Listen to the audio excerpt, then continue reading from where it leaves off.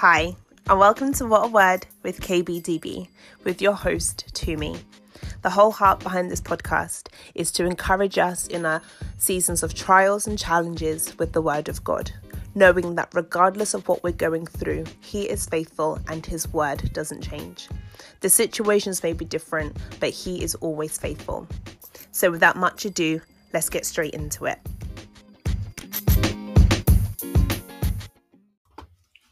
Hi everyone, and welcome back to another episode of What a Word with KBDB.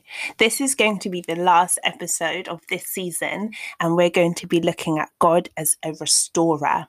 I've really enjoyed these short snippet audio journals, and whilst in season 3, by God's grace, we will be having some more stories and conversations. These short snippets and thoughts have really encouraged me, and I know that they have really encouraged others on our walk with Christ. So episode 20 is looking at God as the restorer. I have just finished reading the book of Ruth again, and it was really lovely just to go through it, not looking at it to speak on or to look at marriage or relationships, but just to read the book. And one of the key themes in the book of Ruth is God as a restorer. And I'm only going to look at one verse in particular that really stood out to me, and then I'll share my thoughts. So for those who may be unfamiliar, the book of Ruth we don't see God move or speak like we do in the previous books, such as Judges or the first 5 books that make up the Torah. But we do see the hand of God. And at the end of the book, we saw the fruit of the Spirit, in particular, the fruit of kindness is evident throughout the whole book. So whilst we don't see God, we see the hand of God. And I think that is so poignant in this story as we hear of a woman called Naomi who has gone through such loss after leaving her hometown Bethlehem to go to Moab because they thought it would be a better decision, her husband and herself. She first loses her husband, is a widow, and then she loses her children. And even just historically, biblical times, losing your sons, losing your children, being a widow was no easy feat. It was probably one of the worst things that could happen to a woman because it meant that your covering and your protection was gone and you're at the mercy of others to take care of you. And in chapter 1 of Ruth, at the end of the first chapter, we see that Naomi goes back to Bethlehem with Ruth. And in verse 21 to 22, Naomi says, "I went out full, but the Lord has brought me home again empty. Why call me Naomi when the Lord has testified against me? The Almighty has afflicted me." So Naomi returned, and Ruth the Moabitess, her daughter-in-law, with her, who returned from the country of Moab. And they came to Bethlehem at the beginning of the barley harvest. And that is where chapter 1 ends. And I can't imagine the pain, the sorrow. She changes her name to Mara, which means bitterness, that Naomi has gone through. And perhaps some of you listening may know of or may be people who feel that they have been dealt a bitter hand in this season. But at the end of chapter 1, we see that they come back at the beginning of the barley harvest, the time where there is growth, the time where you can physically see the seeds that have been sown in the season beforehand. And it is that very harvest that leads Ruth to meet Boaz, who will be her redeemer, that would redeem both Ruth and Naomi, not only back into life by giving marriage and children and new birth, but also bringing them into the lineage of Christ and redeeming Naomi. And she can testify that indeed she has not been brought home empty. And I just really felt that in my spirit. And, at the time, Ruth and Naomi would never have known that the beginning of the barley harvest would mean anything significant. But for us who've read the 4 chapters of the book of Ruth, we see just how significant that time was. And so even in their time of loss and in grief, even in their time of despair, where God is not physically seen, we see the hand of God, we see the Spirit of God. And I just wanted to encourage you, as the word of God has been encouraging me, that God is a restorer.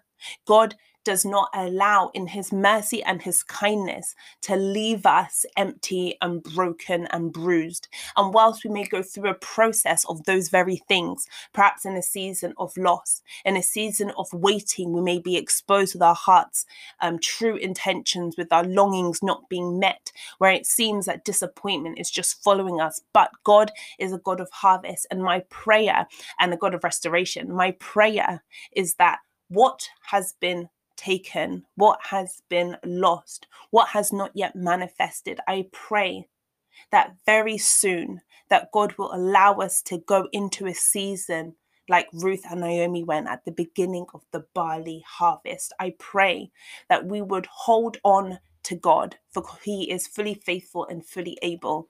And you know that if you've been rocking with me for the last few months now, that's been a phrase that has really encouraged me in this season, that God is fully faithful and fully able to me. I say this as I read it off my whiteboard in my room. And so, as always, these audio snippets are short. And the two scriptures which I'm going to read to encourage us I'm going to read it again. Ruth 1:21-22. I went out full, but the Lord has brought me home again empty.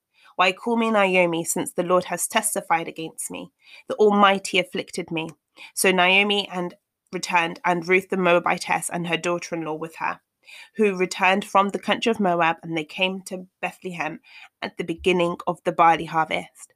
Actually, I said I was going to read two, but I'm actually going to read three scriptures, and I'm going to second scriptures are going to come at the end of chapter 4, which is the end of the story. And it comes from chapter 4, verse 14. And the women said to Naomi, blessed be the Lord who has not left you this day without a close kinsman. May his name be famous in Israel. And may he be to you a restorer of life, a nourisher, a supporter in your old age, for your daughter-in-law who loves you, who is better to you than 7 sons, has borne him. Amen. And again, may he be a restorer to you, a nourisher to you, and not just in our old age, but in all times, in all seasons. May we testify to the goodness of the Lord. And our final scripture to remind us, to encourage us that God is indeed a restorer, is Deuteronomy 7, verse 9. Know, recognize, and understand, therefore, that the Lord your God is God, the faithful God, who keeps covenant and steadfast love and mercy with those who love him, and keeps his commandments to 1,000 generations.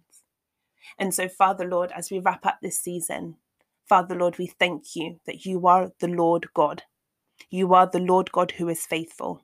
You are the Lord God who keeps your covenant, who keeps your steadfast love towards us and showers us with mercy. And Father, Lord, I pray that for whoever is listening, for whatever season that they are in, may they know that you are fully faithful and fully able. For those who seem to be in a barren season, Lord, may they hold on. May they hear your voice in this season, but be expectant of the beginning of the barley harvest, just like it was for Naomi and for Ruth.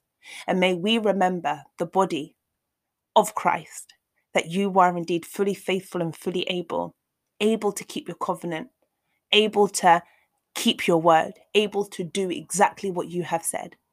Father, Lord, we bless you and we thank you.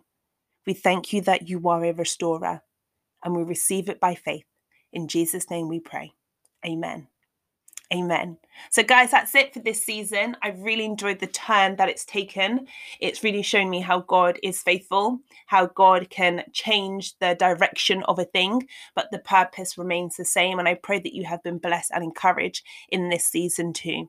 And until next time, stay safe and take care. Bye.